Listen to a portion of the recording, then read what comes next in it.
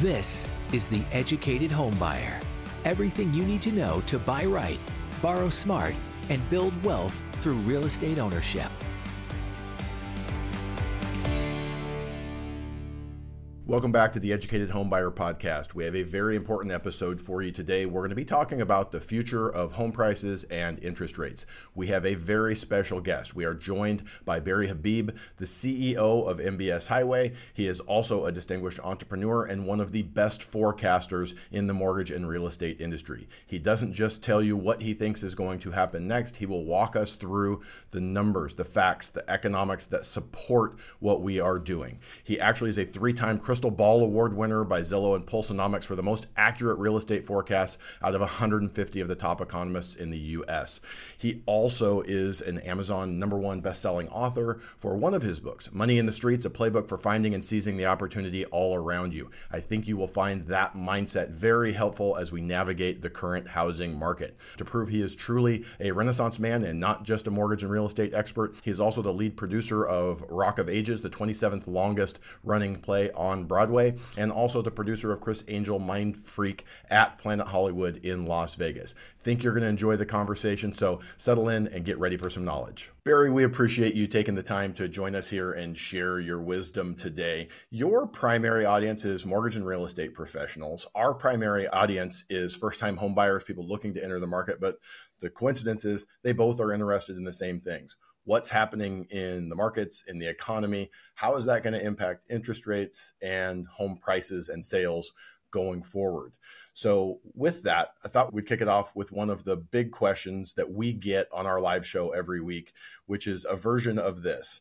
Should I buy now or wait? And or are home prices going to crash? That's a broad one, but what are your thoughts there?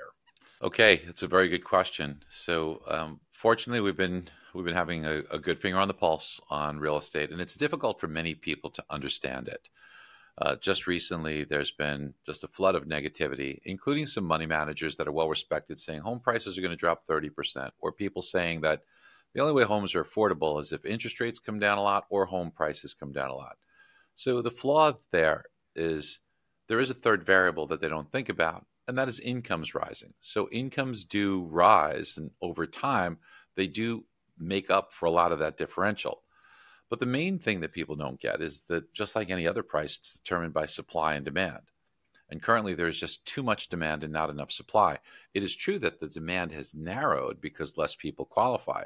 But even that narrowed level of demand still overwhelms the extraordinarily limited amount of supply. Think about it this way. Currently in the United States, on an annual basis, we are forming households. So a formed household is when, imagine a child that's living with parents, moves out, gets their own place. They're forming a household.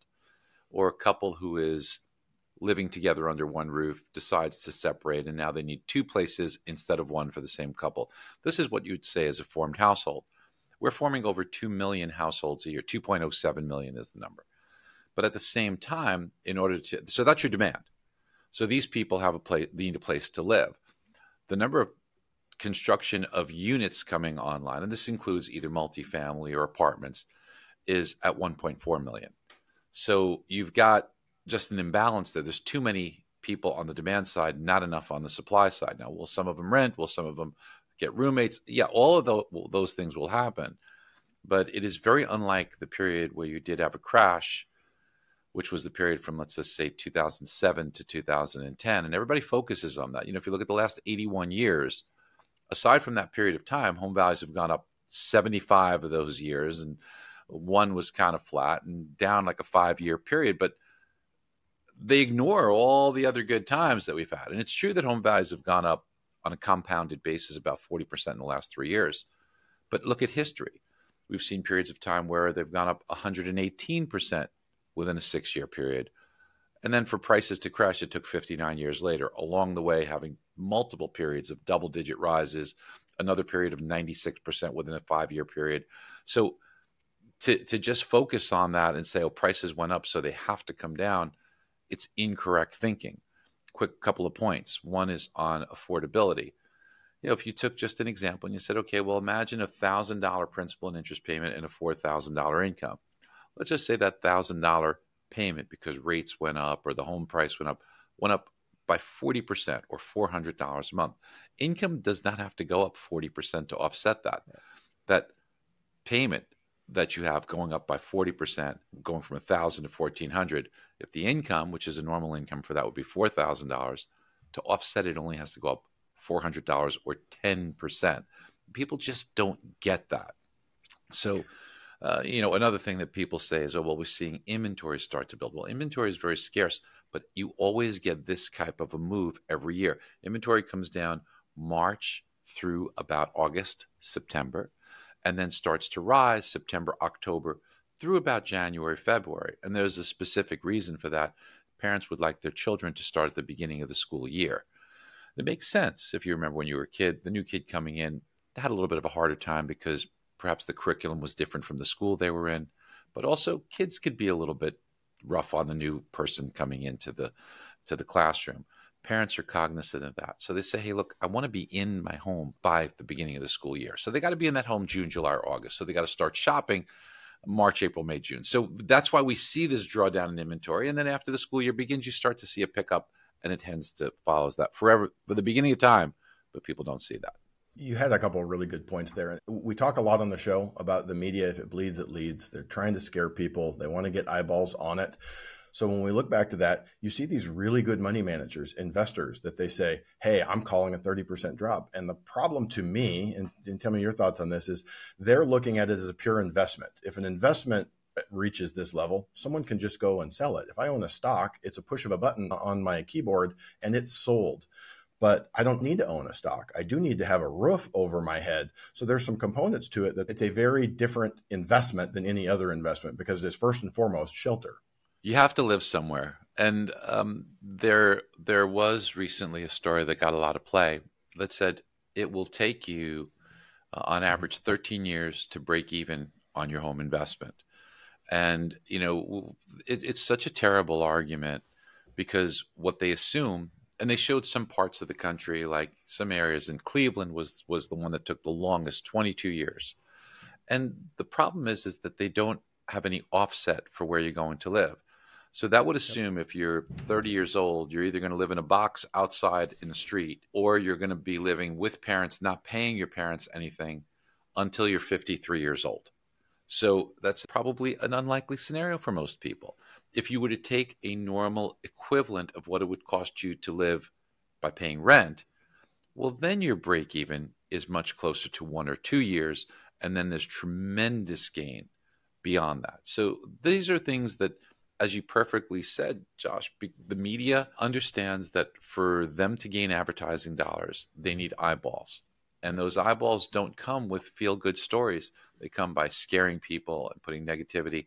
And it's an unfortunate game because people who listen to that, who have not, been able to see through that, thankfully, the guidance that both of you provide helps people to see that, are making mistakes that are going to be extraordinarily costly. When you look at what the cost is, when you look at what the numbers is, it is literally, and not figuratively, in the $1 to $2 to $3 to $400,000 range over a period of time of 7 or 8 or 9 years. And that is real important for people to not make those mistakes. Barry, so the viewer that watches the show is asking the question all the time about buying now versus waiting, with the idea that home prices, something's got to give, right? Because affordability sitting at all-time lows. So what do you say to the person that says, hey, listen, I'm waiting for home prices to crash, or I'm waiting for some variable to change in a dramatic fashion to make things ultimately more affordable? Because we know that rates have a bigger impact on affordability than anything else. I did a quick calculation for another video this morning, and you've actually poked holes in the idea that home prices have to drop 40% and or interest rates have to go back to 3% or some variation of the two to get people back in the game. So there's this idea of people waiting for the perfect scenario to buy a house. What are your thoughts when it comes to that? Well, I think it might be instructive to take a peek at just some of that by using some visuals. Yeah, absolutely. So let's try and address those. And I'm going to go quickly here because I feel that if we were to take a look at this and go quickly, the first thing that's important is understanding that home prices are not going to crash. So we'll take a look at that. It'll probably take a few minutes, but then I'd also like to address the cost of waiting and why it's not a good idea to wait. You see, people will say, well, I think it's better off for me to wait.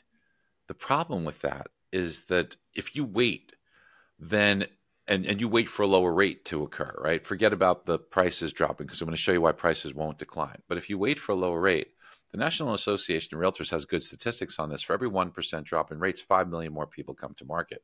So if you think inventory is tight and you think there's pricing pressure now, what happens when you have a lot more potential buyers? Certainly not all of them will buy. That is just going to make inventory even more sparse, but also drive prices up higher. And the thing that people don't recognize is the actual cost, which I will get into with you. But the first thing I'm going to do is take it one step at a time here.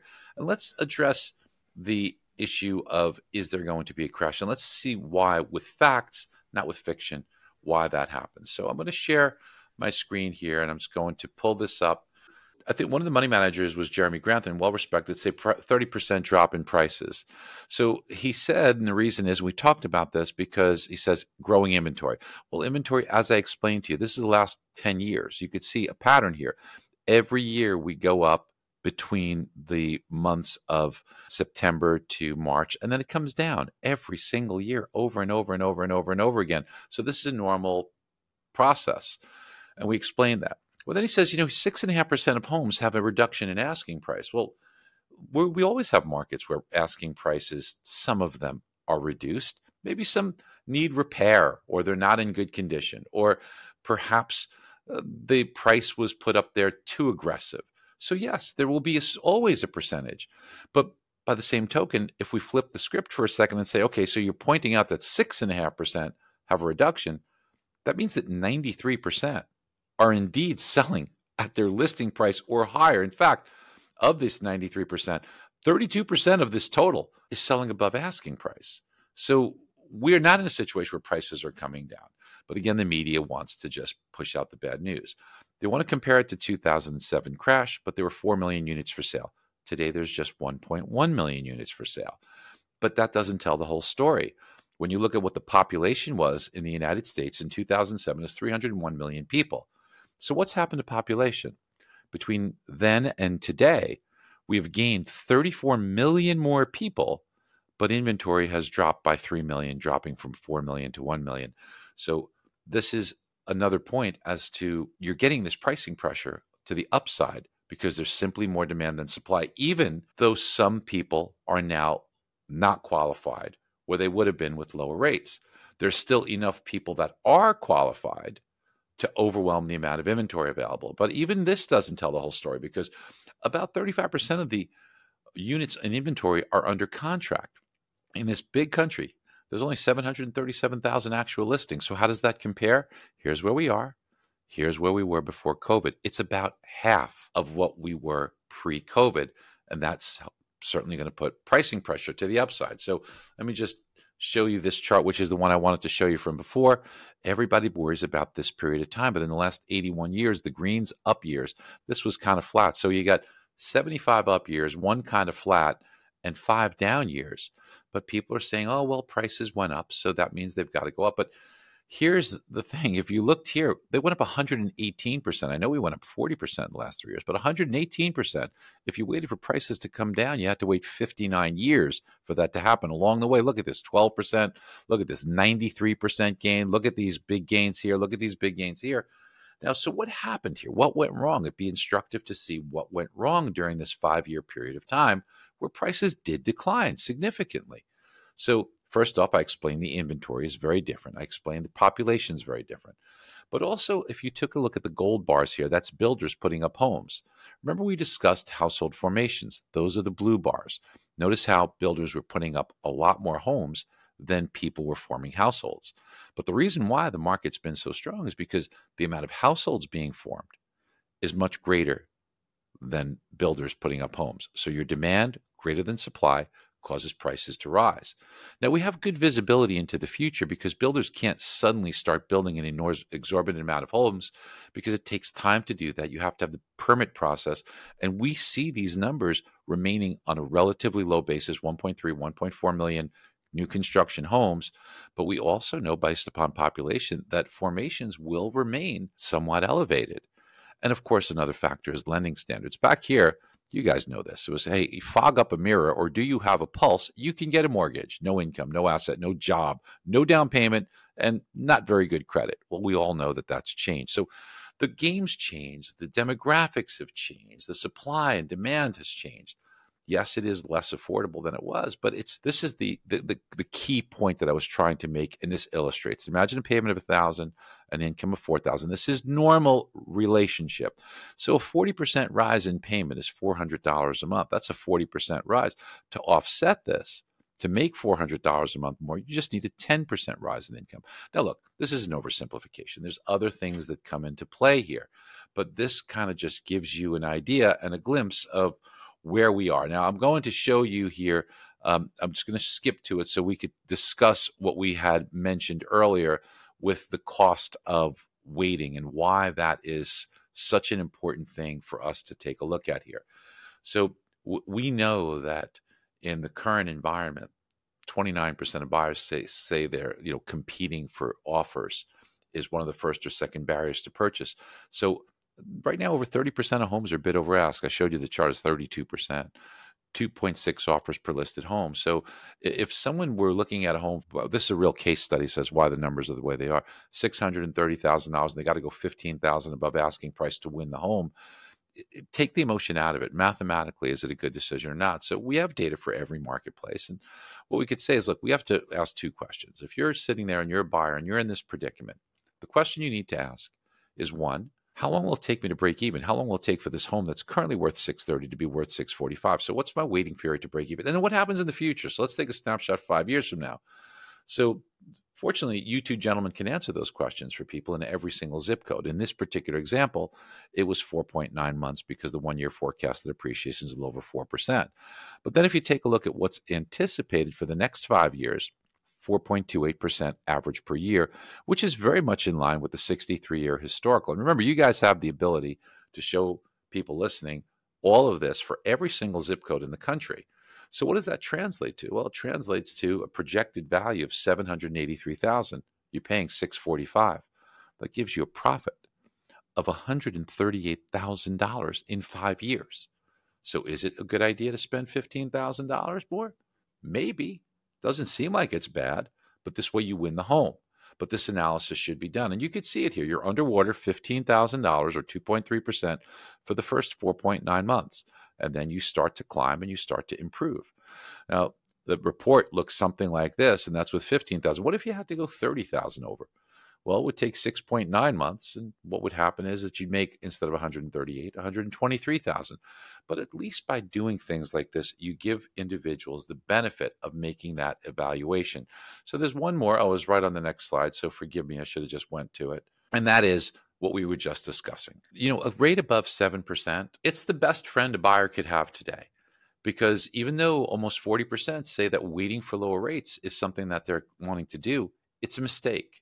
Because for every 1% drop, 5 million more people become eligible for the reasons we said. So let's do the math on this. See, it's important to do math. If you're looking at an $800,000 home, and you could do this in any zip code, and let's just say in this particular real case study, they were paying 1.5 points. They get 7.25. So I said, instead of buying today, I'll wait a year because I think rates, and we agree, we think rates are going to come down. Let's say 6.25%. So that seems like a logical thing to wait to get that 6.25. It's a big savings in monthly payment. But what they forget is that the appreciation in this market is expected to go up by 4.69% over the next year. That would make the home more expensive, and to keep the same level of down payment and mortgage the same, you'd have to borrow more money, which means you'd still be cheaper waiting a year. You'd be cheaper by $241 a month. So let's say, okay, I pay the $241 extra for a year, and then I have to pay the cost to refinance. So by buying today instead of waiting, it's going to cost me almost $7,000 by doing so. So maybe it is smart to wait a year until we think about that appreciation, and not just the appreciation, the amortization, because just 4.69% on an $800,000 home is $37,000. And you would have amortized. That's the part of your mortgage payment that's your own money. It's like a forced savings plan.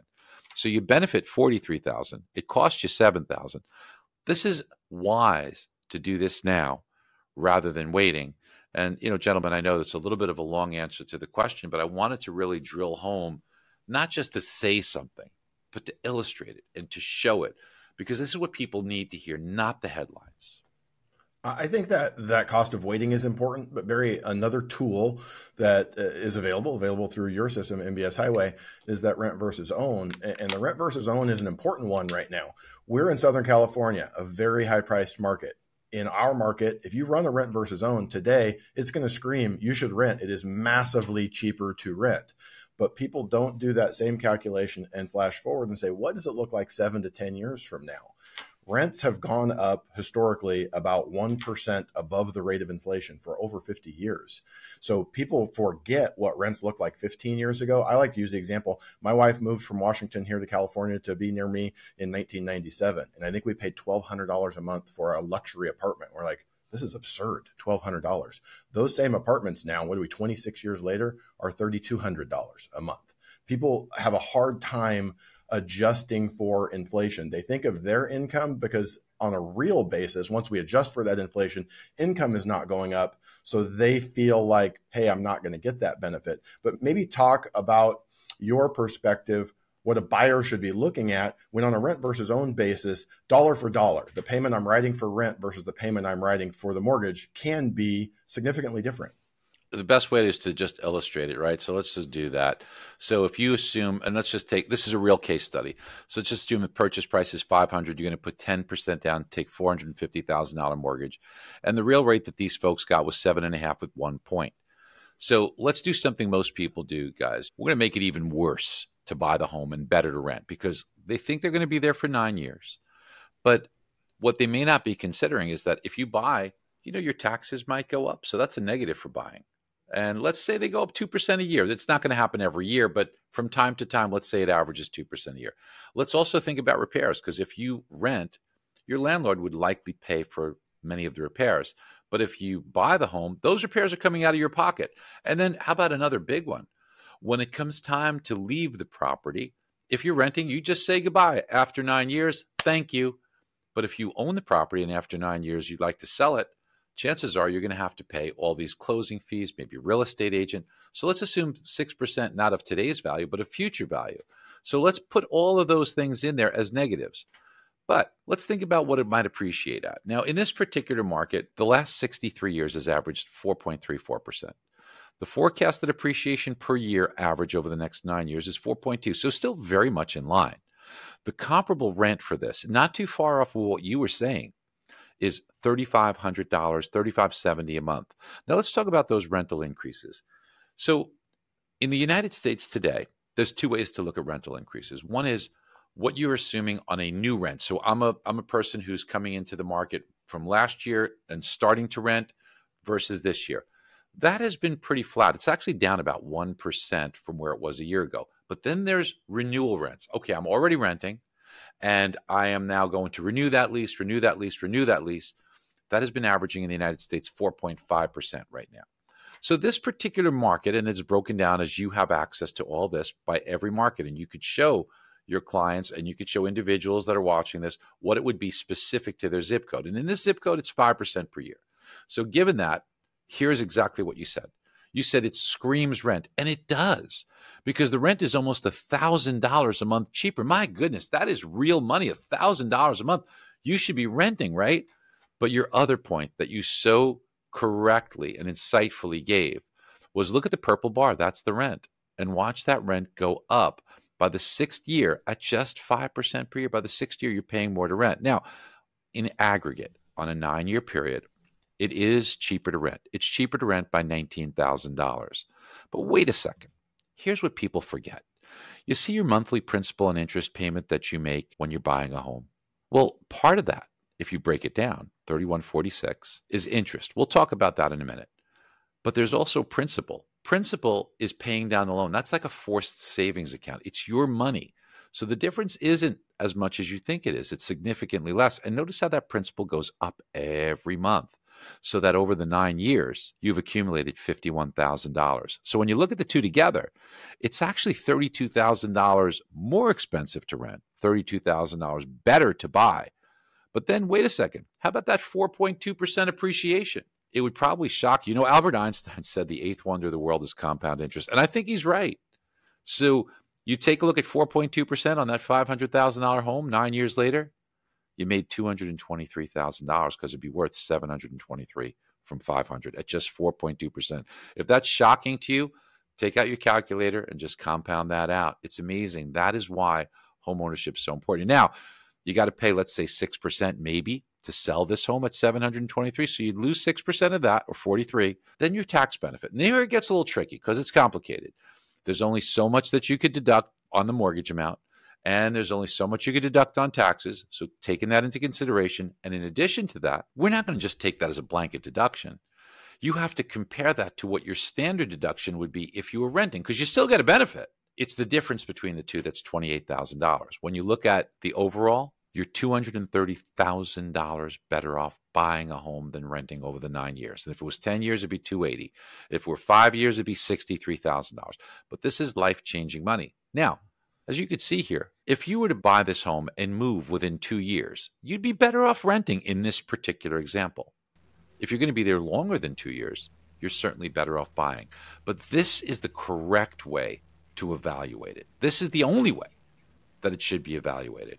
And in this particular case, you could see that unlike what the media portrays, while there is a period that renting will be better, there's a lot of money to be gained if you own the home and buy the home over a period of time. Something that I like to say here on the show is that the experiment has been done over the last 70, 80, 100 years. In any given year, about 65% of American households will choose to be homeowners. Sometimes it goes down to 62, 63. Sometimes it goes up to 67, 68%.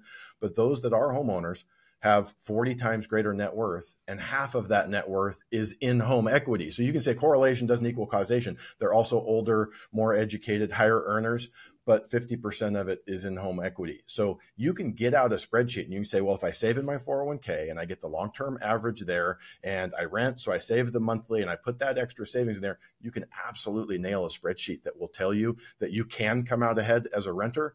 But in the real world, the experiment has been done. There's no comparison between the two. Yeah, Josh and Jeb, I couldn't agree more with you guys. And we value your time. So the last question I'm going to ask here, when it comes to affordability, we've talked about really two pieces of the puzzle when it comes to prices and affordability some, but what about rates? You're the guru when it comes to mortgage rates. I know there's some lagging indicators out there in the economy. What are your thoughts, rates going forward? Okay, so over many, many decades, it's our job to forecast rates. And boy, we had made some pretty outstanding calls very consistently for a long time. I did get one wrong this year in that I thought over the summer months this year that we felt rates should come down. But when we made that forecast in January, as we do at the beginning of every year, it seemed to make sense to us that we would start to see that. We thought inflation would come down, and rates typically follow inflation on the longer end. If you're receiving payments on a mortgage, so you're giving out a mortgage and you're receiving payments, if inflation's low, then the payment you're receiving, the buying power, is well preserved. But inflation, if it goes up, well, then your buying power is going to be eroded much more rapidly. So what you have to do is you have to increase rates to account for that. So that's why we saw rates rise as inflation rose. Now, when inflation was at 9%, we actually correctly forecasted, while nobody thought it would go to 3%, and it did go to 3% in June. And that's why we said we think maybe starting May, but into June, July, we thought mortgage rates would follow suit and come down. Inflation was right. Mortgage rates were wrong. But why? Because right at that same period of time in May, we had a debt ceiling crisis. And what the Biden administration and Kevin McCarthy on the Republican side, so both parties, they had an agreement that we will take the debt ceiling, financial responsibility, throw it out the window and not worry about it until 2025 after the election. So what did that do? That said, you can spend whatever you want. And we indeed did that. It might be shocking to you, but our debt increased by an astounding $2 trillion. It took this country almost 200 years to get to $2 trillion. We did it in 4 months. 4 months. Now, how do you pay for that? We don't say, okay, we're going to spend an extra $2 trillion as a country. Let's go to our piggy bank. We don't have a piggy bank. So what we did was we were then forced to sell all of these treasuries. That's how the government borrows in order to pay. So by selling all those surprising treasuries, it flooded the market with supply, like anything else, supply and demand. A lot more bond supply in order to entice people to buy our paper. We then had to offer higher rates to get people to buy it. And that's why rates surprisingly went up. But it got worse because at the same time, the credit rating agency Fitch said, hey, you're going to do that?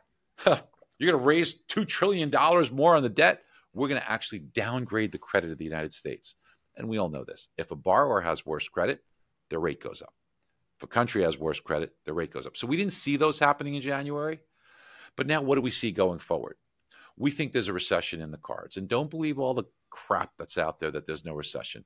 We see it in the job numbers. The job numbers, they are manipulated. They are lousy data. When you take a look at the jobs that are being created, they're part-time jobs. We have lost 1.5 million full-time jobs in the last 3 months and made them up with 1.8 million part-time jobs. So it looks like we gained jobs, but they're the wrong kind of jobs. Hours are being cut. We've lost a half an hour of hours worked. It doesn't seem like a lot, but across 160 million laborers, that's 2 million job loss equivalent. So we're seeing cracks. The unemployment rate has risen from 3.4 to 3.9%. Throughout history, when that happens, a 0.5% rise, you are on the doorstep of a recession. Why is recession important? During recessionary times, you see rates decline. We believe that 2024, we will see rates decline. How much is always hard to say, but we think that it's quite probable to see them get back under 7%. Again, should you wait? No, take advantage now, because when that happens, there will be a lot more buying activity, and it should be very supportive of prices. So again, a little bit of a long answer, but I wanted to try and be thorough and give you the actual logic behind it rather than just throw out a number in time. Is it fair to say, Barry, that you think the likelihood of a downturn in the economy and a recession will outweigh that increased supply? Because the supply is not going away. The market's adjusted to it now, but that increased supply of Treasury borrowing is going to still be there. You're 100% right. And Josh, I agree with you. So perhaps we would see, under normal circumstances, a more pronounced downward move. We may not see as far a downward move because that supply will be still coming to market. However, that slowdown should result in the number one culprit here, the Fed, who has gone too fast, too far, looking at old data. I know we haven't talked about that. We could do a whole show on the Fed and the missteps. Remember, Jerome Powell is a lawyer. He is not a trained economist. Remember that Governor Michelle Bowman's calling for more hikes. She's a lawyer, not an economist. So these folks don't really have a good handle on this. And yet they do these boom bust cycles, and we've all experienced them. I think the Fed will have to start to backpedal once they see the job market struggle and have difficulty, and it becomes clearly evident to them. And by them lowering rates on the Fed fund side, you will see interest rates decline. And borrowing costs go down even for the federal government too, even with the added support. No, good stuff, Barry. So a lot of questions still out there that we have for you, but not enough time out here. So maybe we can do an episode in the future where we cover this in more detail, talk about the Fed. But in the meantime, those that are watching the show, want to learn more about Barry, want to follow Barry on this journey, I am Barry Habib at Instagram. We'll link to it in the show notes below.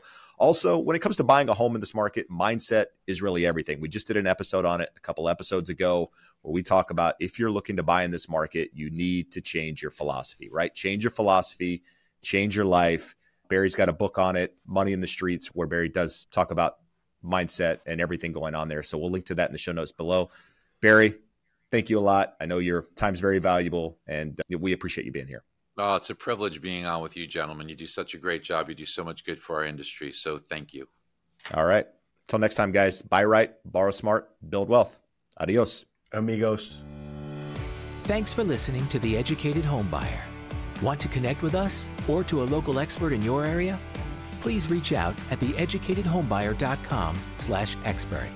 If you found any value today, please be sure to rate and review us on your favorite podcast platform.